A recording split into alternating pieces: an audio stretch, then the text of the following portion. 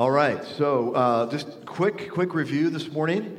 I think we're on week 18 or 19 of this apologetics series, and we spent the first roughly 10 to 12 weeks trying to make a positive case for Christianity, and we laid out 6 different arguments. Who can name all 6? Anyone want to take a stab at it? We've done this like every week for 19 weeks. Okay, Russ. So bold. Cosmological. Teleological.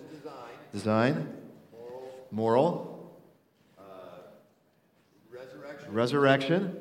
Miracles and transformations. Okay. Bible. That's what I think. Yes, you got him. You got him. Yeah, very good. Okay. Russ gets a Brews Bros gift card. That's worth some coffee, Russ. Very good. Some good coffee. Okay, so the cosmological argument, that's the argument from Origins. Then we talked about the teleological argument, the argument from design. And then we talked about the moral argument, the resurrection, the supernatural nature of Scripture. And then we spent a whole lecture talking about all the different experiences that we have had, answered prayer, viewing exorcisms, hearing prophecy, having people know things about you that they couldn't possibly know apart from supernatural knowledge from the Holy Spirit. So all those things are best explained from a theistic worldview. So there is good evidence to believe that Christianity is true. Then we shifted gears and we began to talk about the most common objections to Christianity. And we talked about the problem of evil for a couple of weeks. And then we talked kind of broadly about science and faith. And there we argued that there's no contradiction at all between science and faith. As a matter of fact, science grew up in the worldview or the milieu of Christianity. The scientific revolution really emerged out of the Reformation worldview of the 16th and 17th centuries. And then we argued a few weeks ago that all the greatest scientists, all the greatest pioneers of modern science were passionately committed Christians. And then we began to talk about some of the contemporary findings in science that point us to God. And we got through 2 of those. And we're basically going to review the other 3 in the next 3 weeks as we talk about the issue of evolution and creation. So we're going to spend 3 weeks specifically addressing this issue of evolution. Because for a lot of people, evolution and Christianity do not go together. And we would say the same thing, that evolutionary and Christianity, evolutionary theory and Christianity are diametrically opposed, but a lot of folks think that evolution has proven that God does not exist. And really nothing is further from the truth. So with that said, let me begin by describing a mythical person who is really an amalgamation of several people. Let's say his name is Matt. Matt grew up in a Christian home in Spokane, Washington. He went to church most Sundays, and then he decided to head off to Pullman and go to Wazoo, the Harvard of the Palouse. Go Cougs. In his first biology class, his professor stated emphatically that evolution is a fact. And then his sociology professor and his professor of history also stated emphatically that evolution is a fact. And Matt thought, man, all these really smart people believe that evolution is a fact. They all have PhDs.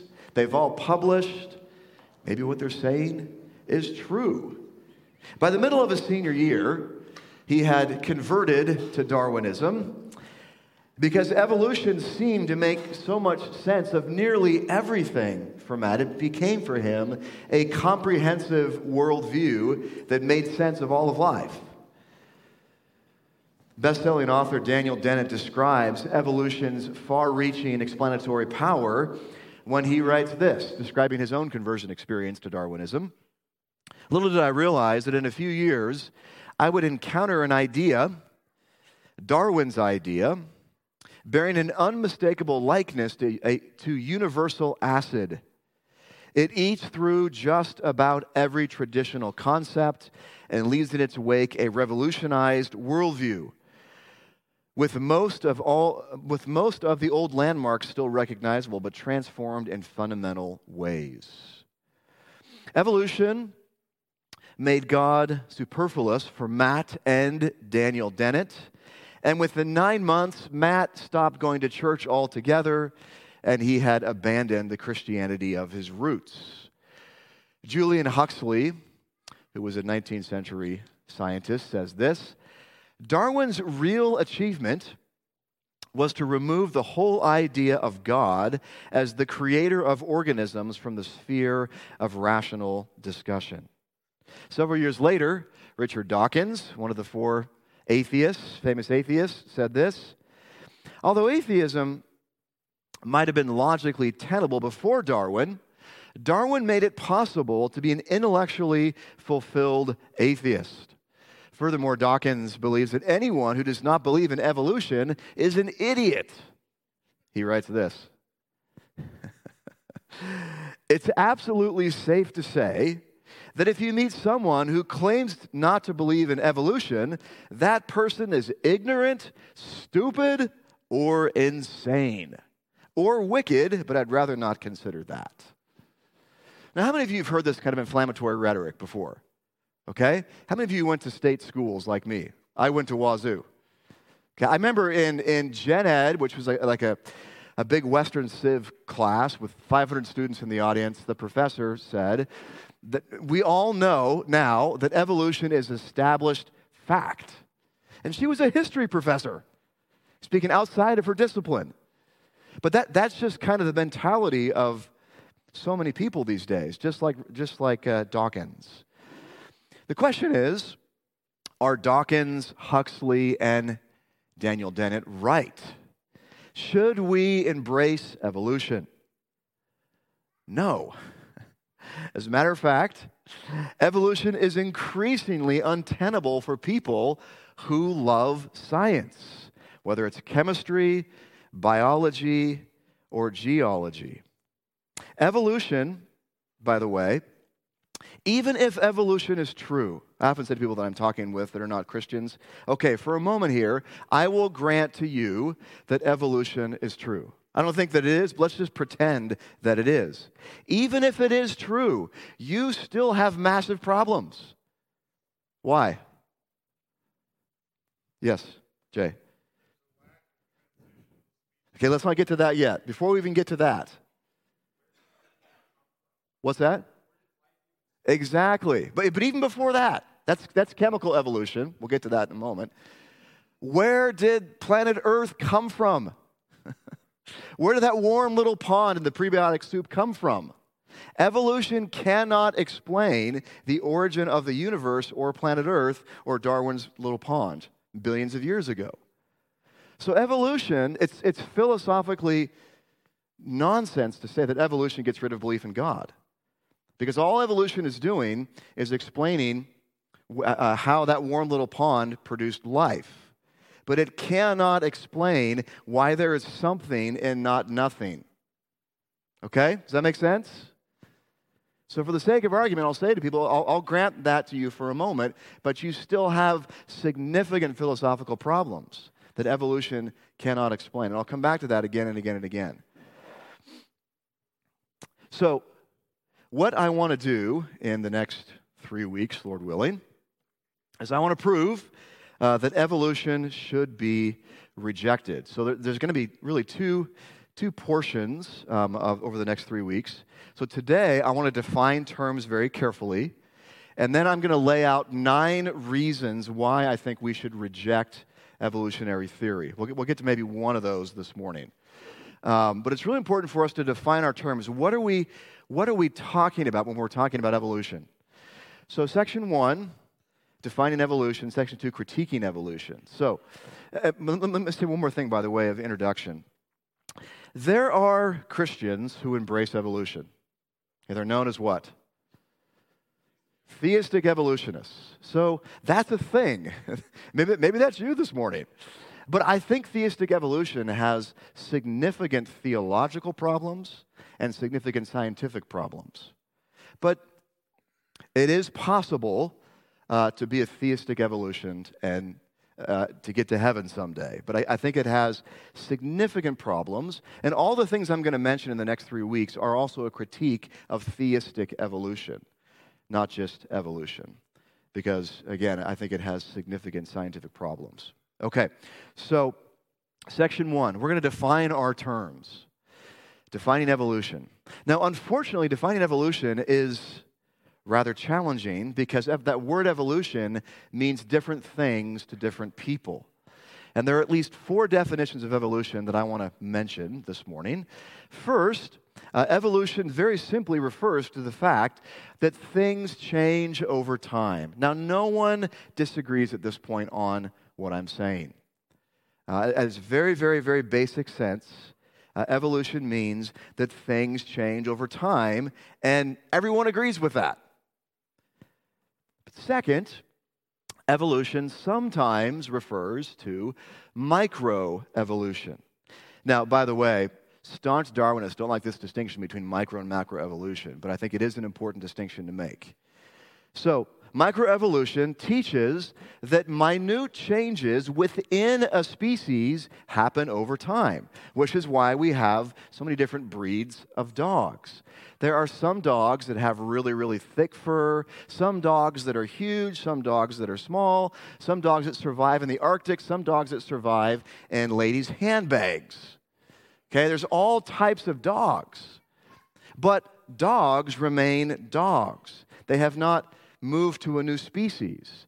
So for hundreds of years, if not thousands of years, dog breeders have realized that within a species there can be pretty dramatic change. But it's never been proven that microevolution leads to macroevolution, that is, speciation or a new species.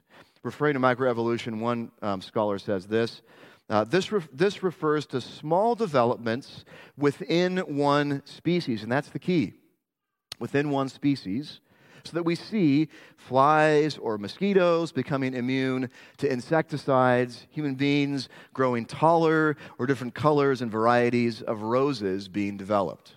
Okay, again, not very controversial yet. Third definition, evolution sometimes refers to macroevolution. Macroevolution teaches that minute changes within a species over billions of years eventually leads to new species. Macroevolution is synonymous with the theory of evolution.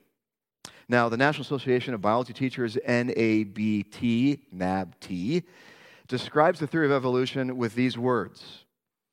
The diversity of life on Earth is the outcome of evolution. An unpredictable and natural process of temporal descent with genetic modifications that is affected by natural selection, chance, historical contingencies, and changing environments. Natural selection has no specific direction or goal, including survival of species. And we'll come back to this definition in much more detail in a moment here. Another scholar kind of sums up evolutionary theory, how it all works, with this paragraph. He says this, in modern Darwinian evolutionary theory, the history of the development of life began when a mix of chemicals present on Earth spontaneously produced a very simple, probably one-celled life form. This is Darwin's warm little pond that supposedly happened billions of years ago. This living cell reproduced itself, and eventually there were some mutations or differences in the new cells produced. These mutations led to the development of more and more complex life forms. A hostile environment meant that many of them would perish, but those that were better suited to their environment would survive and multiply. Thus, nature exercised a process of natural selection in which the differing organisms most fitted to the environment survived. more and more mutations eventually developed into more and more varieties of living things, so that from very simplest organisms, all the complex life forms on Earth eventually developed through this process of random mutation and natural selection. So the theory of macroevolution teaches that all life forms, when I say all, I mean all, trees, octopuses, giraffes, tarantulas, humans, whales, birds, all life forms developed from one single-celled organism billions of years ago in Darwin's warm little pond. And over billions and billions of years, natural selection has identified a functional advantage in that particular species, leading to new species over time. Stop and think about that for a moment. That's crazy. Literally, the millions of species on planet Earth and all their complexity supposedly evolved from one single-celled organism billions of years ago. Now, for a lot of people, what I'm saying makes a lot of sense only if you have billions and billions and billions of years to work with. But as I'll say later on, even billions and billions of years is not enough to create the diversity of life we currently have on planet Earth. But that's the basic theory in a nutshell, is that over time, natural selection, which is nothing, it's not a thing, it's not even a process, but natural selection identifies in species a functional advantage, which eventually leads to a new species over time, over billions and billions of years. So that's the basic theory. I'm sure many of you have heard this before in high school science or junior high science classes. Speaking of natural selection, Daniel Dennett writes this. This was Darwin's great idea.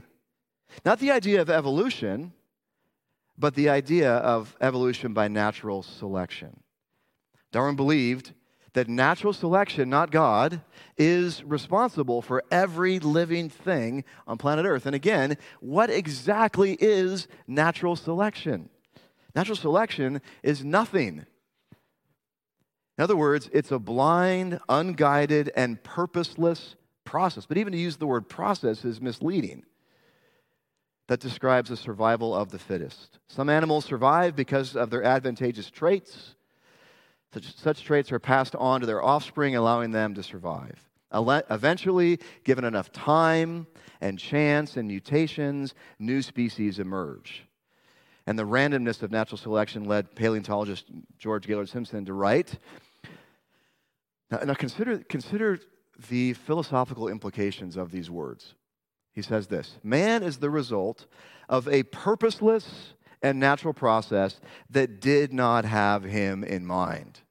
If that's true, life is utterly meaningless. And there is no basis whatsoever for any kind of objective morality or purpose in life. Why not go out and rob and rape and pillage and steal? And if what he's saying is true, why is racism wrong? Why? It's just survival of the fittest. If a certain race is fitter, they should survive and everyone else should perish, if evolution is true. So this worldview is incredibly hopeless, and it leads to all kinds of immorality, eventually, as it goes unchecked. Now, till the end of the 19th century, natural selection drove the theory of evolution. But eventually, scientists realized that natural selection was not enough to explain the incredible diversity of life on planet Earth. So something else was needed, besides natural selection, to cause the incredible diversity of life we see on planet Earth. And that's where the groundbreaking work of Gregor Mendel came along. Who is Gregor Mendel? We talked about him 2 weeks ago. Anyone know? Gregor Mendel. Yep.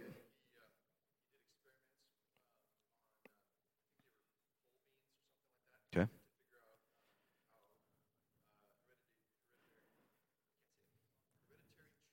Yes. Yeah, so he's the father of what discipline? Genetics. And he was a theist, so he was a good guy.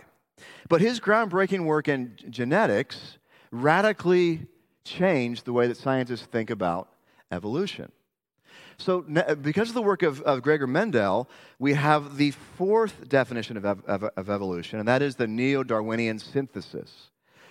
And what most Darwinists teach now is that natural selection and working with genetic mutations, those two things together, are what cause the incredible diversity of life on planet Earth. So it's natural selection acting with genetic mutations, because of the work of Gregor Mendel, that again, that causes the extreme diversity of life on planet Earth.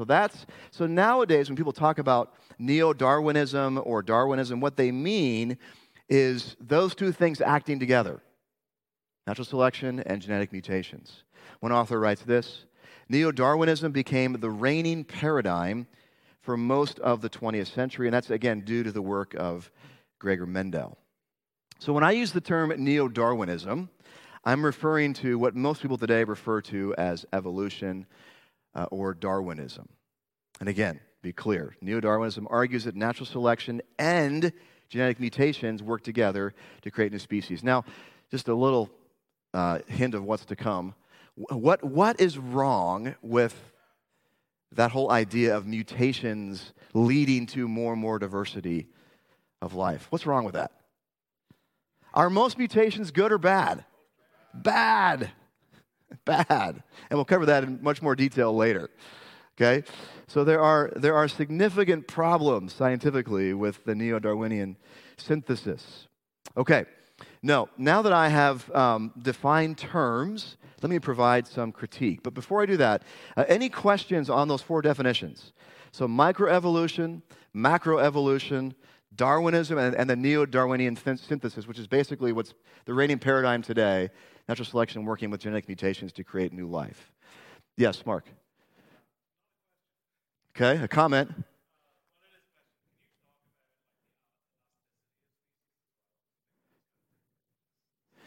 I may get to that later. That would take me pretty far off field now. But it is, Mark's asking, basically, the question is, how do we define species? Because that's a really significant question in this whole debate. How elastic is that term species? What exactly is a species? There's a great discussion of that in this book by Jonathan Wells, which I'll mention in a moment here, where he really tries to define species and that term speciation. So if I don't get to that eventually in the next 3 weeks, bring it up again. Okay. Other questions that I'm not going to answer? Yes, Joey.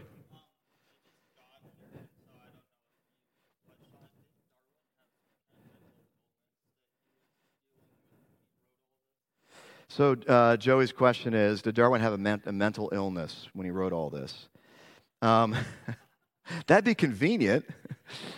He did. I'm pretty sure his daughter died when he was pretty young, and that really affected him. And people speculated that event, that suffering, drove him away from God, which is understandable. So there should be some compassion.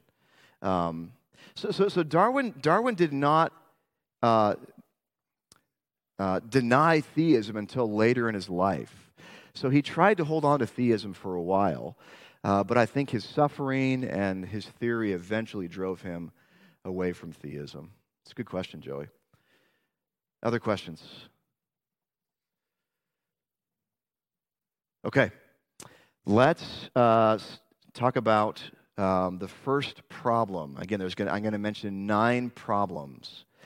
The first problem is simply this, and this is the most significant problem, in my humble but accurate opinion.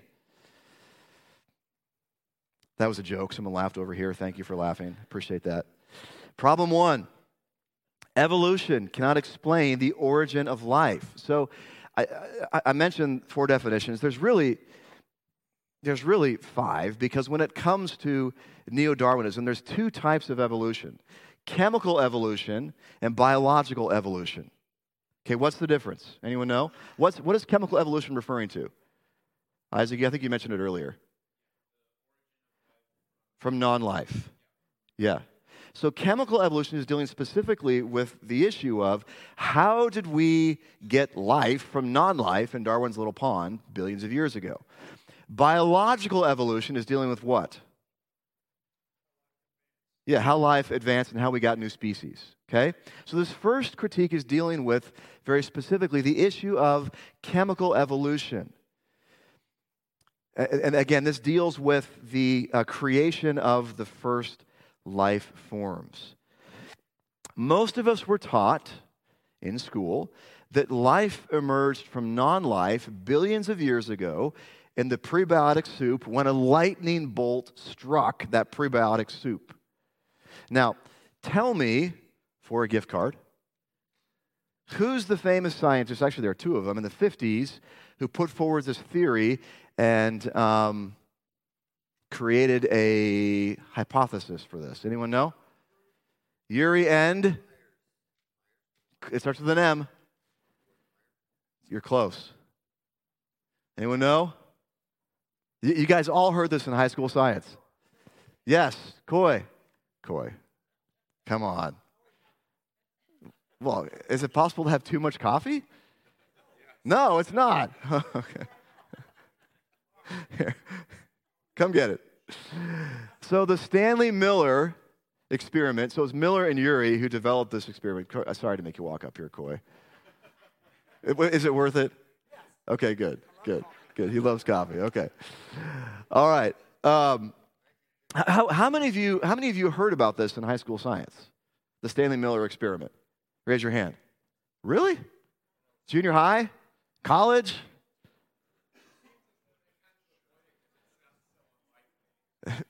Really? Yeah. So when I was in high school, this was the reigning paradigm, but it has significant problems. Okay. So in 1953, Stanley Miller proved, quote, chemical evolution when he created amino acids by charging a test tube with electricity. And there's a picture here of his experiment. You can kind of see, it's a little hard to read, but you've got the power supply, that's the lightning. And then you have Earth's primitive oceans on the far left. That's Darwin's warm little pond. And supposedly, that explosion of lightning hitting that pond created life. Now, there are several hugely significant problems with this. I'm going to mention three.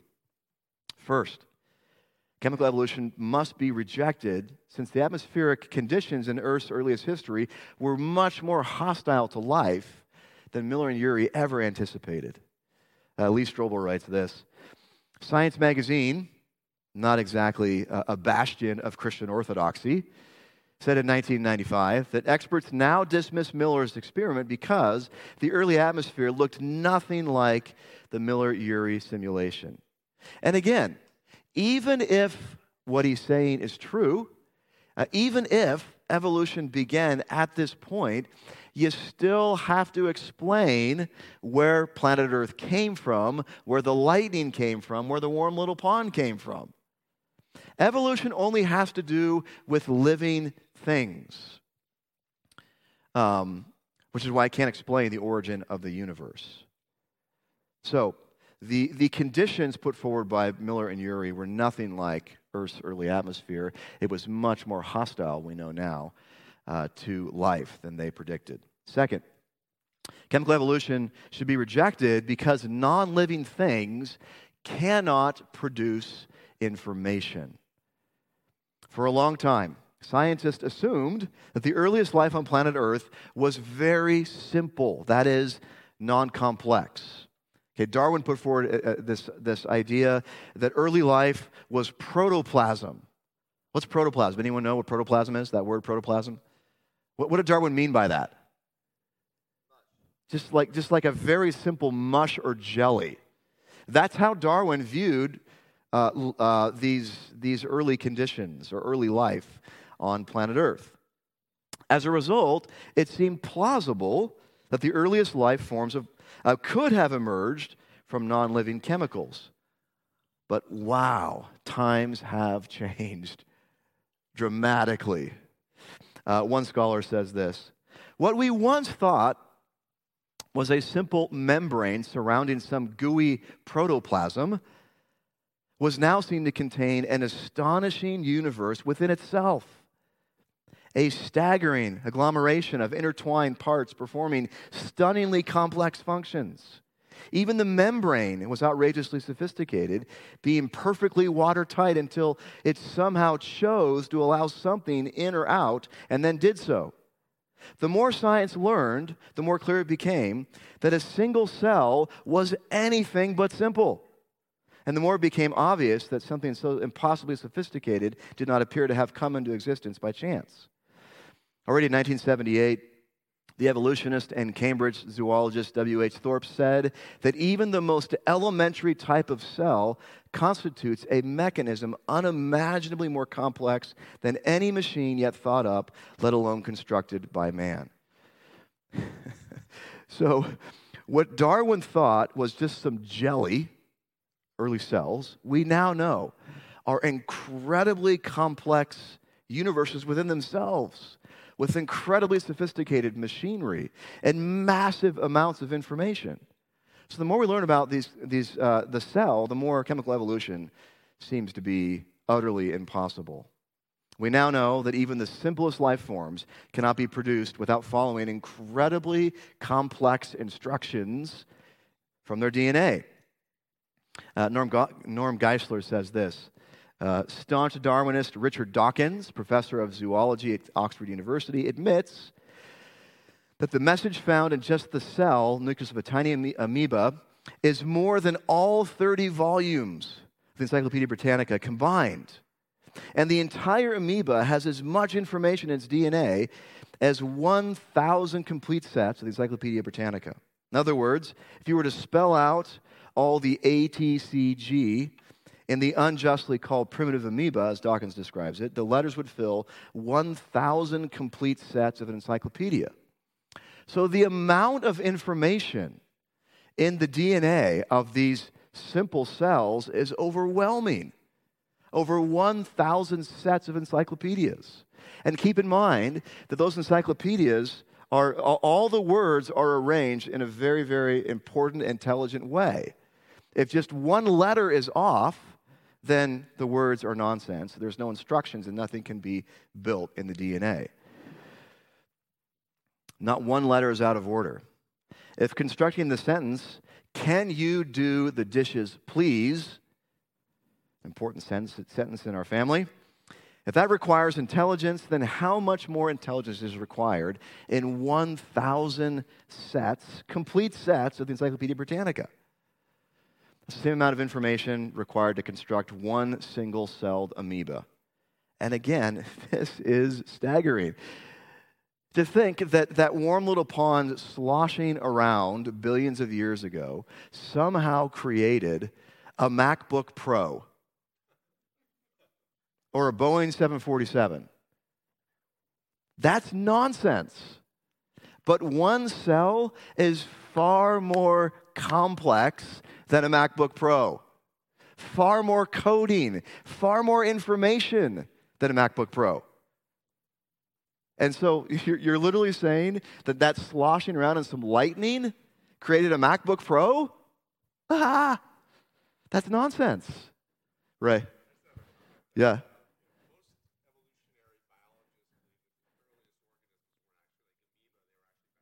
Yeah. Yeah.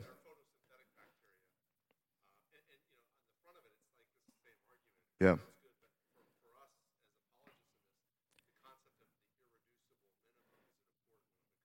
Yeah.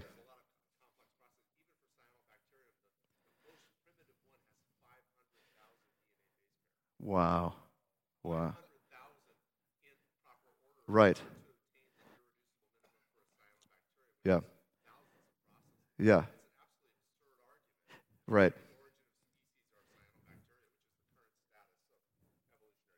And if one of those is out of order, you've got mutations. You've got massive problems. No production. Yeah.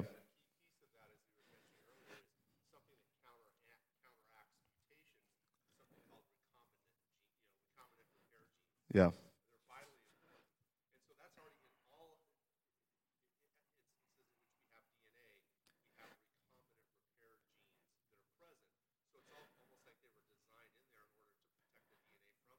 Right. Yeah.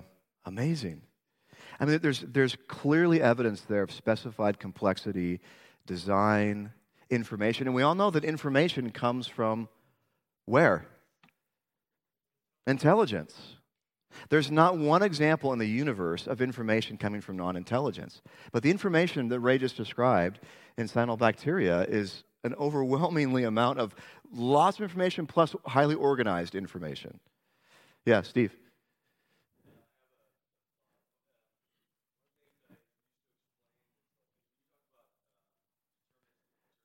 Yeah. Yeah.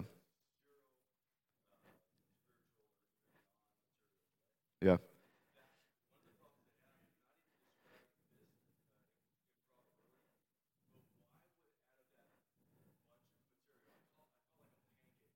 Yeah.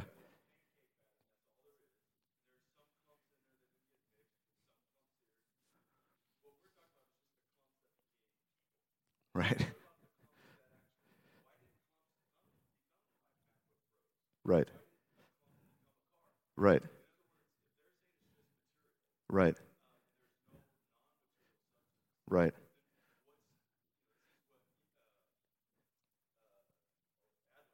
Yeah.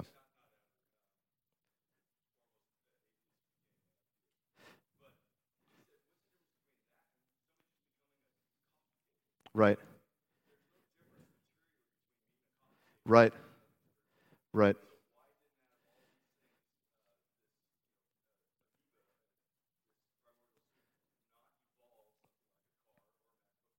Right.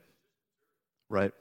Yeah, and if that's true, Steve, there's no difference between me and a rock and an ant and a mountain. So there's no basis at all for any kind of objective morality or purpose.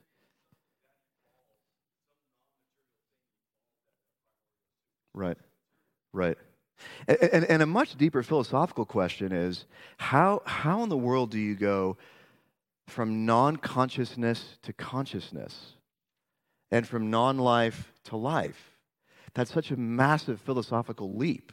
Like, at what point did those cells evolve enough to eventually create humans, and then all of a sudden there was consciousness and life? Evolution cannot explain that.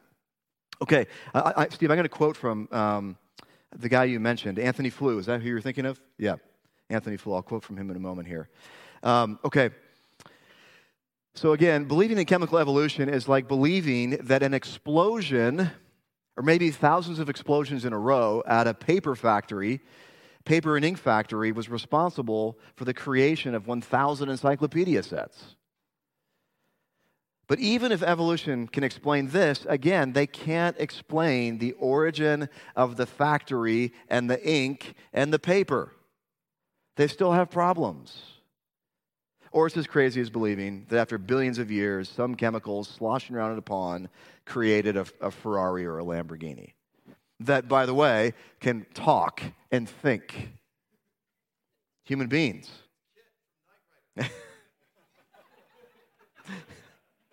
Wow, thank you for that awesome 80s reference.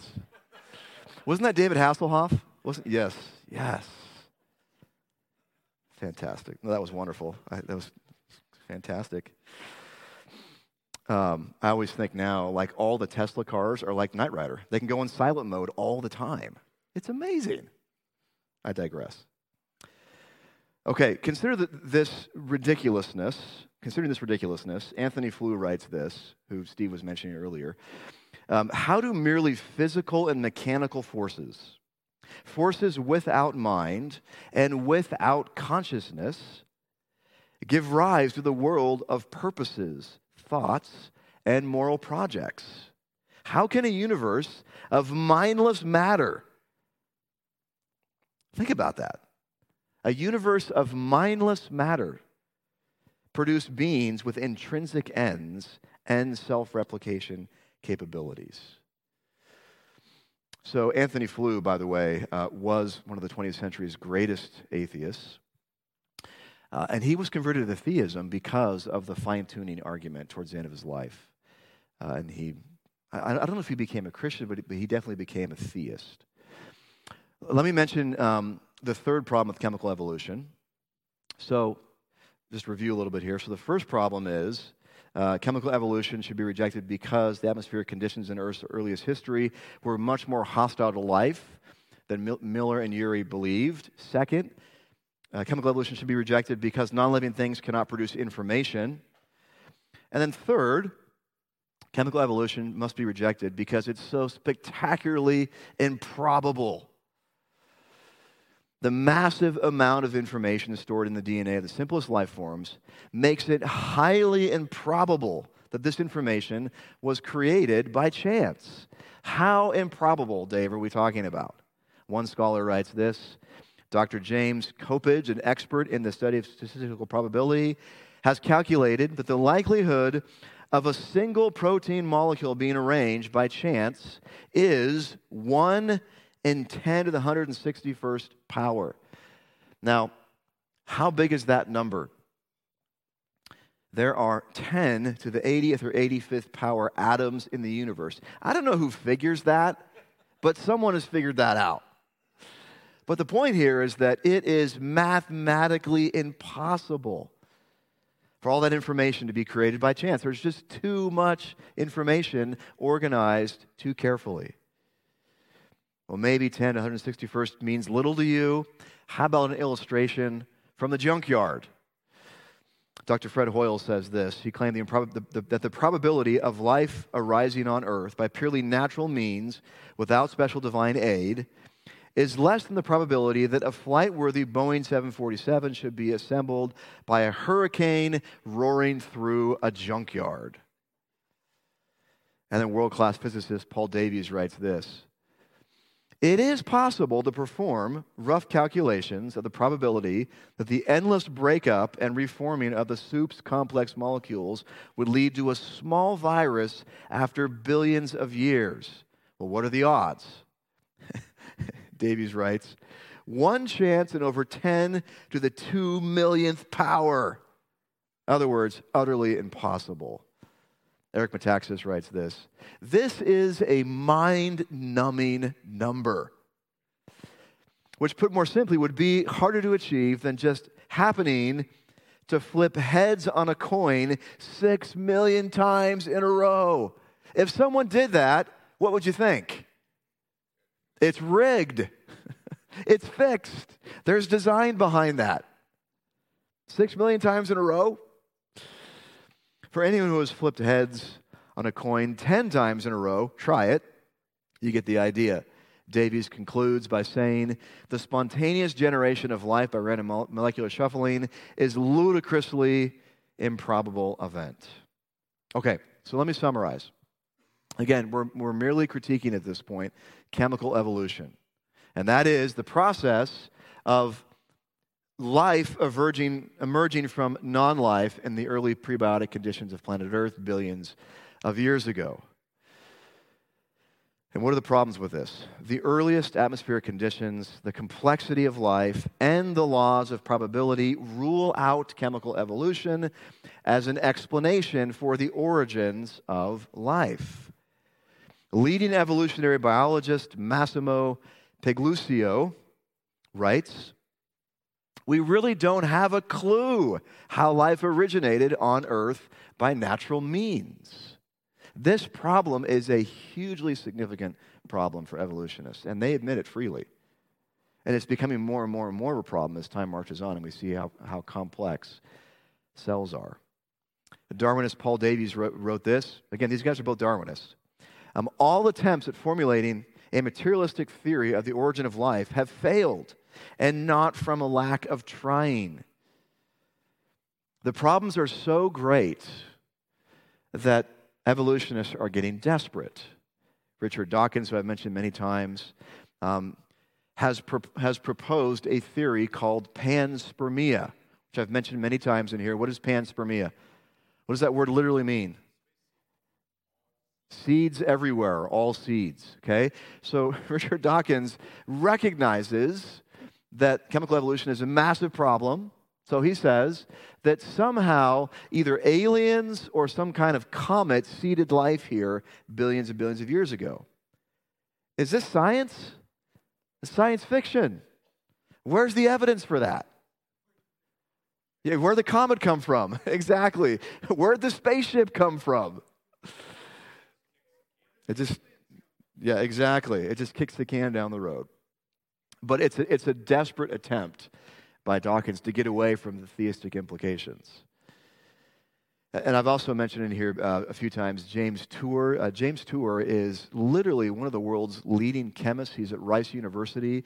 He's a pioneer in nanotechnology. He's developing right now microscopic little robots that go inside your body and fix things. He has over 50 patents. He was named by Science Magazine as one of the greatest scientists alive these days. He basically, he's a research professor at Rice, and his job is essentially building molecules or cells. So of all people, he understands the incredible complexity of cells. And Eric Metaxas writes this. It's kind of a long quote, but it's really helpful. He says this: James Tour knows as much about the art of creating molecules as anyone because he's trying to do it in the lab with medical applications. He flatly states that what Miller and Urey suggested in 1952 didn't solve anything. In fact, he says, it's far worse than that. It's not just that we haven't moved the ball forward since 1952, but in the 7 decades since, we have not only not drawn closer to understanding what happened, but have actually moved much further away, that is, from solving this problem of chemical evolution. The more we have learned about this subject, the more we have actually been able to see that what looked so easy and so tantalizing close to 1952 is in fact far beyond anything we ever dreamt. It's as if we were aiming at a target in 1952, assuming we would over time get better at aiming. But as we have been focused on aiming, the target has been moving further and further and further away. In other words, we're seeing how incredibly complex early life was, or cellular life is. By now, it's on the other side of the universe, and the idea of hitting it is simply no longer conceivable, even to the most dedicated marksman. What we have learned in these 7 decades is that what we have been trying to do is almost certainly much harder than we originally thought. So there's one of the world's leading chemists saying that chemical evolution is becoming even more and more and more of a problem for Darwinists. Now again, we're just talking about chemical evolution. We haven't even gotten to biological evolution. The biological evolution is dependent on chemical evolution. If there is no chemical evolution, biological evolution is impossible. Because biological evolution depends on chemical evolution to get going. Does that make sense? So chemical evolution is what creates the first life in theory, and from that first life, Darwin argues that all life has emerged.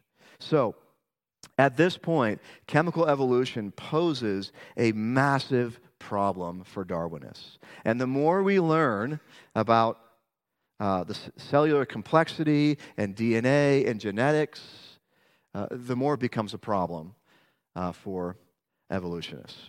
Okay, let me pause here for questions and comments. And if I get stumped, I'm going to call on Ray or Terry or Coy. Yes, Russ. Nice and loud. Yeah. Yeah. Yeah. Right. Right.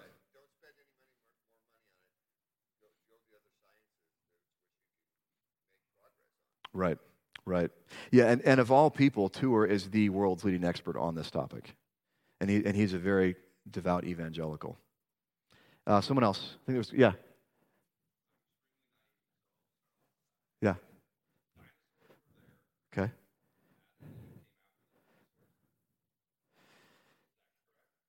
It depends on who you're talking to. It depends if you're young Earth or old Earth.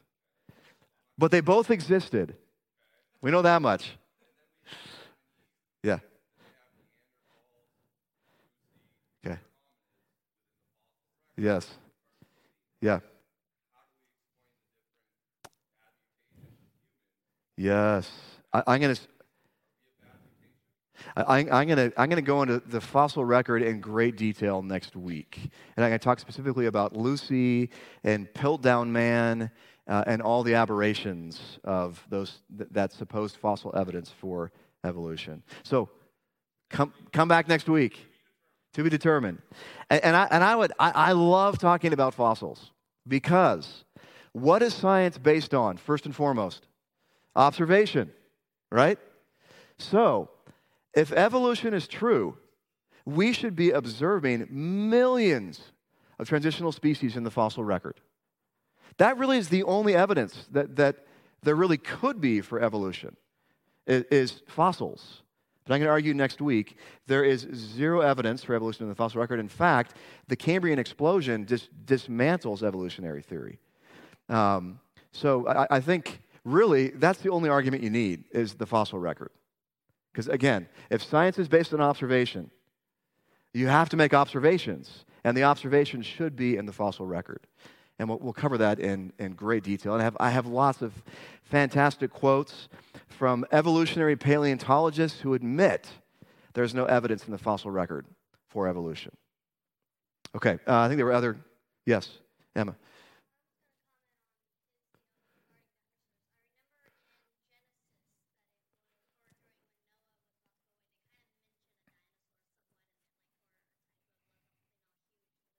Yeah. Yeah. Yeah. It seems like the most plausible explanation, in my opinion, is that a worldwide global flood destroyed most of the dinosaurs. That seems to make the most sense to me biblically. I could be wrong on that, but I think that's what most people would argue. Yeah, Ray.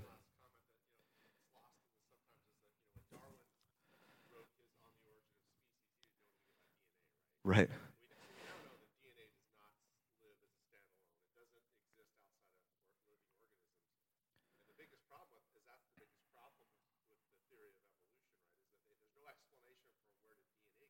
Right.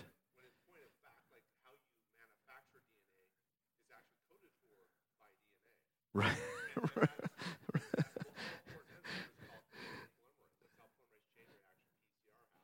Yeah.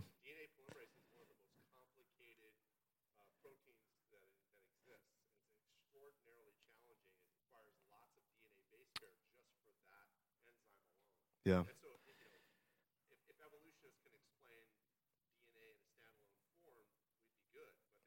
Right. And that's Stephen Meyer's book, Signature in the Cell. His whole book argues basically that information in DNA, that specified complexity, organized information, the ATCG, that can only be explained by an intelligent designer, because we all know intuitively that intelligence has to produce information. Yeah, if you were walking down a jungle path and you saw written in bananas in the path, "Caution, quicksand ahead," would you think, "Oh, that must have been caused by the wind and the rain. I'm going to ignore that and keep walking"? Is that what you would think? No. What would you think? Some intelligent person put that there because we all recognize that's information. Yet, the DNA in a cell is far, far, far more complicated than "caution, quicksand ahead." Yet we think that somehow that evolved by chance? It's utter nonsense. Other questions? Yeah. Was that a question, Terry? Yeah. Yeah. Yeah. I've seen this.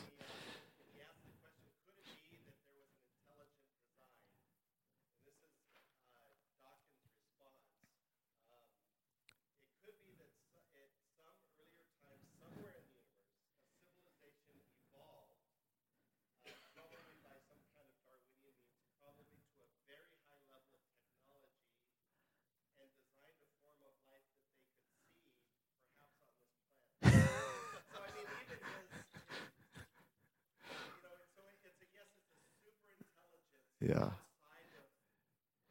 Yeah. Right. Right. And the question for Dawkins is, where did that planet come from? You know? Like, where did all that stuff come from? So one thing we have to realize here in talking to our atheistic, materialistic friends is that a lot of them are assuming that you can't bring God into the science equation. But ask them, why not? If science is based on observation, and we all observe in life that intelligence produces information, then why can't we hypothesize that a super intelligent being created all of life on planet Earth? So there's this pre-commitment to naturalism by most evolutionists that makes this conversation really challenging. Because no matter where the evidence leads, they refuse to go there. And Romans 1 says what? That all of us know that God exists because of creation, but what do? We suppress the truth about God because we love our sin and don't want to submit to anybody. And that's often what drives people like Dawkins and Dennett and others, as they're just suppressing the truth. It's very, very clear that what we see around us was the product of an intelligent designer, but they're suppressing the truth because they love their sin. Comment, Brian?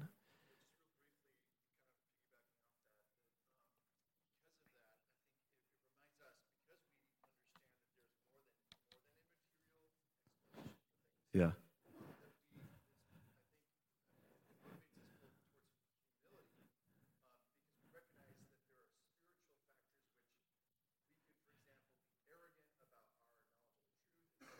Yeah.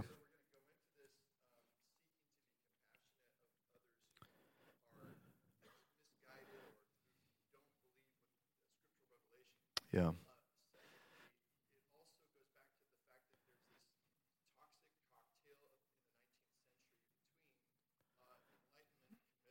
Mm-hmm.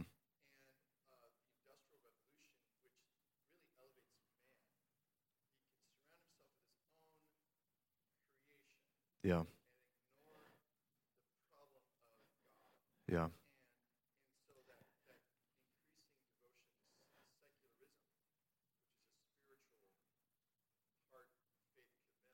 Right.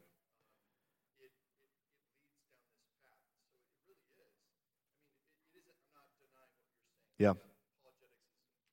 Yeah. But you got to pray. You got to pray a lot. You got to pray. Yeah. I hope this class is not only equipping you to talk to your friends, but I hope it's also reminding you that there are really, really good reasons to believe the Bible's trustworthy and true. Christianity is not a blind leap of faith. There is plenty of evidence from science, from genetics, from chemistry, from biology, that God is real, that God exists. So it's good and right and rational for us to believe that the Bible is the Word of God. Now, with that, we got to stop because it's 9:45. But next week, we'll jump into problem 2, and that is the fossil record. So let me pray. Father, thank you for this time. And I do pray that you would bring us all back next week to continue this conversation. And Lord, now as we move into singing and prayer and preaching and the sacraments, we pray that you would pour out your rich blessings on us. Fill us with your Spirit and allow us to experience your presence. In Jesus' name we pray. Amen.